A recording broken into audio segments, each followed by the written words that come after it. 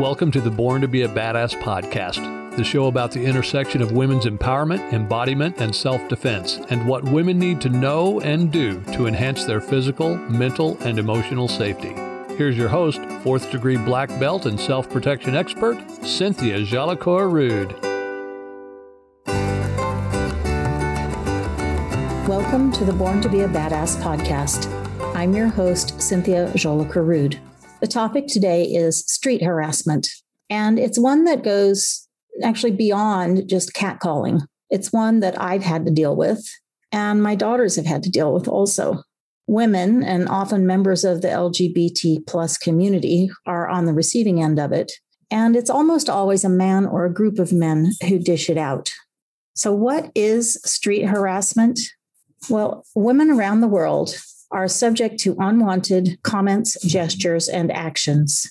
The group Stop Street Harassment describes it as catcalls, sexually explicit comments, names and demands, sexist remarks, homophobic slurs, stalking, flashing and leering, persistent requests for someone's name, number, or destination after they've said no, following, groping, and sexual assault. Hollaback adds vulgar gestures, barking, kissing noises, blocking someone's path, and public masturbation to the list. And a study done in Australia included experiences of staring, car horn honking, wolf whistling, and unwanted conversation. A study by Cornell University found that 85% of women in the United States experience street harassment before the age of 17, and that 75% had experienced being followed by men in public spaces. But it's not just limited to the United States.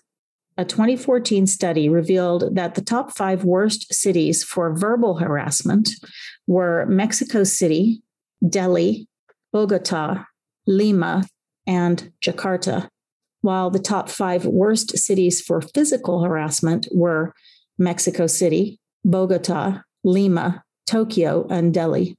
In the US, a study in 2000 found that 87% of American women between the ages of 18 to 64 had been harassed by a male stranger, and over half had experienced being touched, grabbed, rubbed, brushed, or followed by a strange man on the street or in another public place. Street harassment is not just an urban problem either. The survey found that women in all areas experienced it, 90% in rural areas, 88% in suburban areas, and 87% in urban areas. A study published in the British Journal of Psychology conducted by the University of Melbourne in Australia says that being catcalled or witnessing others being catcalled has been shown to result in, quote, a substantial increase in self-objectification. A 2019 study showed that being objectified often results in, quote, greater body shame as well as symptoms of disordered eating. When women are catcalled or harassed, they usually become more aware of every action that they take because they feel as though they are to blame. And often that something that they did provoked the comment, and that can lead to shame or embarrassment. A terrific new group in the United Kingdom called Our Streets Now is trying to make street harassment illegal and uses their Instagram to highlight women's experiences and to raise awareness of the impact that harassment has on women. They observe that, quote, street harassment is objectifying. Ultimately, our bodies are being perceived as a thing that doesn't deserve respect while in a public space. Many victims have told us that street harassment makes them not only question, but also hate their bodies. One follower said, I used to own my body and love my breasts, but now I do everything possible to hide them as a precaution. Often, this harassment takes place at a very young age, and girls are made to feel wrong or dirty, end quote. Hollaback and Cornell University surveyed almost 5,000 people about street harassment, and they found that 85% of people under 40 years old have taken a different route home to avoid street harassment. 72% have taken a different mode of transportation, and 70% have decided against going to a social event like a party or a movie because of the potential of street harassment. 66% said that they had changed the way they dressed or changed an outfit so that they wouldn't get harassed. And 35% of people had admitted that they had moved or quit jobs because of the high number of street harassers in their neighborhood or work area. Women often start avoiding certain behaviors like eating a banana in public or going to the gym instead of running outside in order to prevent similar events from happening in the future. Many conclude that if they can just change how their body looks, the harassment will stop. So they either try to become less visible by losing weight, often through disordered eating, or to conceal themselves by gaining a lot of weight. So how does it feel to be on the receiving end of harassment? It can feel annoying, threatening, frightening. It can provoke panic attacks, extreme paranoia, a state of anxiety when you're in a public place.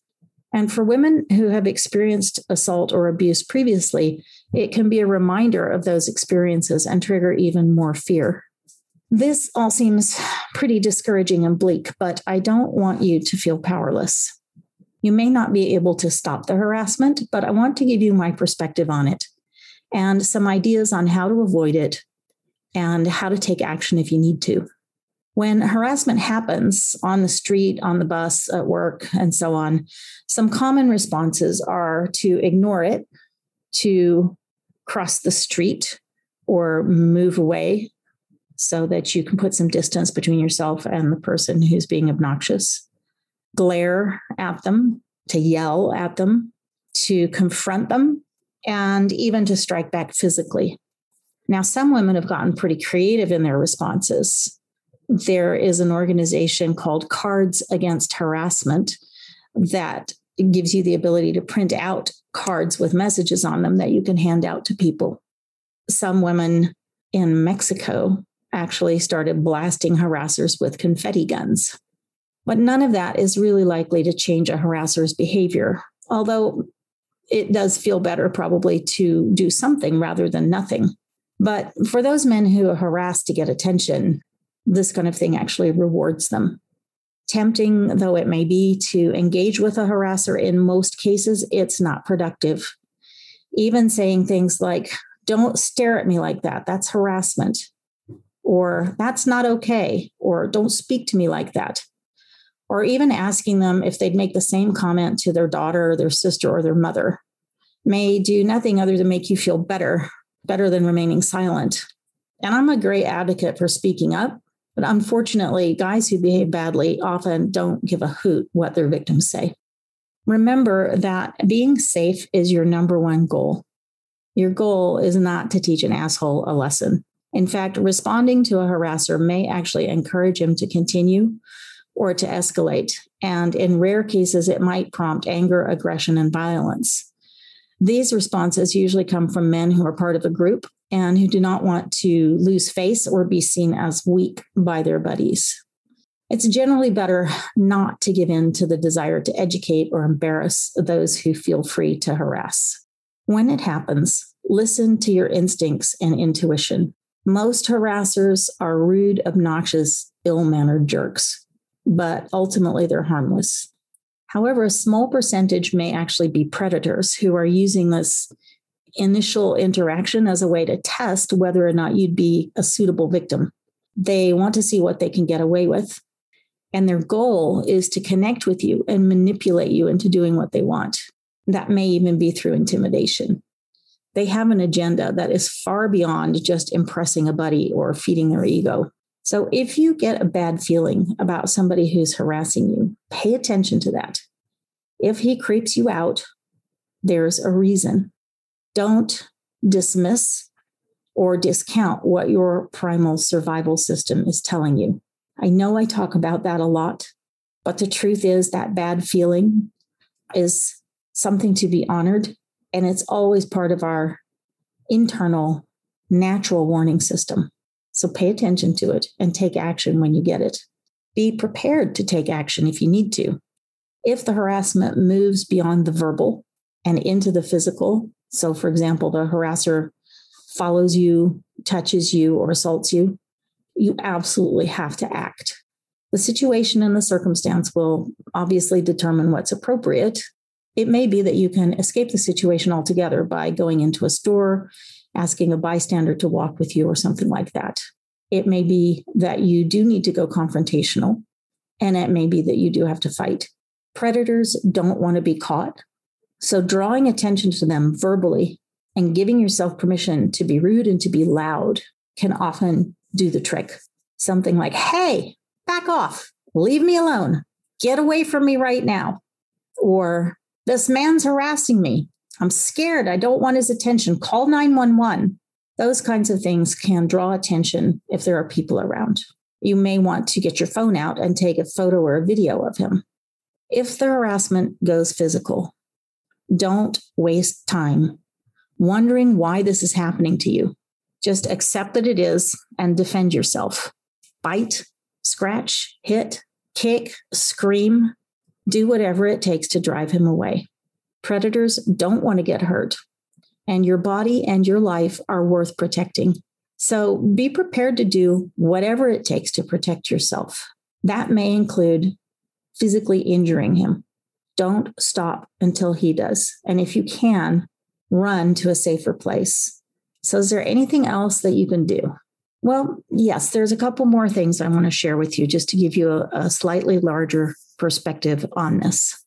Although some harassment can come out of the blue with absolutely no warning, often it does not. If you're paying attention to what's going on in the environment around you, you may notice things that can be helpful. If you're walking outside and you notice that the flow of foot traffic seems to be detouring around something or someone, pay attention to that. There's probably someone or something there that you don't want to interact with. If you see or hear a group of guys hanging out and being a bit rowdy, pay attention to what they're doing. They might be fine, but they also might be in the mood to engage in a little harassment as part of their fun or their bonding activities. If there's someone who harasses you regularly, come up with a plan to deal with it because it's not going to stop unless you take action. That might mean documenting every incident and taking it to human resources. Or, yes, it might include some of the methods that I mentioned earlier, like changing your route to work or finding a new job. I got to say, those are not great solutions. But if there's no way to eliminate the harasser from your day-to-day life, then making a drastic change like that may be the only way to preserve your mental, emotional, and physical safety. It sucks and it's not fair. But the only things that we can change are the ones that we can control. And oftentimes we have no influence over the people that we encounter on the street or in a work environment. Ultimately, our safety is our own responsibility, even when the threat is something that we shouldn't have to deal with. We do, so we have to. Most importantly, because you probably won't be able to stop a random harasser from doing what he likes to do, don't take it personally and don't assume that there's something wrong with you. There isn't. You have a right to take up space on the planet, a right to go about your life unimpeded and without having to fend off unwanted and unwelcome comments, gestures, and touching. So walk confidently, listen to your intuition, and do not let the perverts, assholes, and predators of the world take away your joy, your power, or your life. I'm often asked, why do men harass women? And it's a good question. And there's a variety of answers to that. They may think that they're complimenting you. That kind of implies that you're supposed to feel flattered by their attention. They may have learned from their male relatives or peers that it is okay or normal to objectify women. They may be seeking attention. They might be very young, drunk, or high. It could just be a fun game for them to see women's reactions. They might just be dicks. If they're in a group, they might want to impress their buddies or to increase their social standing in the group.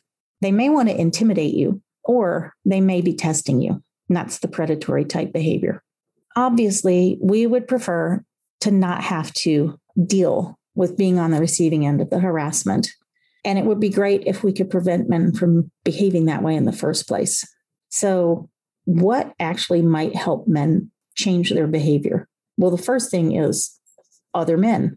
Good men can help to deal with this by calling out the ignorant harassers and taking away the social approval that they expect to get when they behave that way. To me, that is the most powerful thing, is for other men to intercede when guys that they're with or men that they see behaving this way don't get a pass. When men are willing to step in, speak up and say, knock it off, that's not okay. Don't treat women like that. Legal consequences like prosecution for lewd conduct might make harassers who are part of social groups limit that behavior, but those cases are usually very difficult to document and prosecute. Asocial predators who use street harassment as part of their victim testing and selection process may only be deterred by how you present yourself and by how you respond to them. So it is essential that you learn how to own your space and give off the vibe that says, I'm not someone you want to mess with. And remember, if you get more than a feeling of minor annoyance from someone who's harassing you, so your warning bells are sounding and you suspect that what's happening is more than casual obnoxiousness, take action right away. I'll leave for another day a discussion of harassment in the online world, because that covers a whole bunch of other behaviors. It's typically defined as repeated, unsolicited, and threatening behavior by a person or a group using mobile or internet technology with the intent to bother, terrify, intimidate, humiliate, threaten, harass, or stalk someone else. And it can take place in any electronic environment: social networking sites, messaging boards, chat rooms, email, text messages. So it's a huge topic, and we'll definitely cover that in a future episode. I'd love to hear about your experiences with harassment and the ways that you have come up with to deal with it. So feel free to message me on any of my platforms or send an email to coachcynthia@jolicoeur.com. I want to end the show today with some links to some of the great resources that I mentioned earlier in the show. Stop Street Harassment has a website that is named the exact same thing, stopstreetharassment.com. Hollaback can be found at www.ihollaback.org. So that's the letter I, and then hollaback.org. And Our Streets Now is at www.ourstreetsnow.org. If you're interested in some of the cards that you can hand out to people who are being obnoxious, and I got to admit that I like a whole bunch of these, you can check those out at www.cardsagainst.harassment.com. Stay safe and be a badass. You've been listening to the Born to be a Badass podcast, the groundbreaking show that shines the light on women, violence and safety, life after trauma, and how to build personal power and courage. Be sure to subscribe so that you don't miss a single episode, and share it with your friends, family members, and colleagues. And while you're at it, please leave a rating and review that will help our show reach more women around the world. Tune in regularly for more exciting conversations full of insights and wisdom you won't hear anywhere else. And until next time, embrace your inner badass.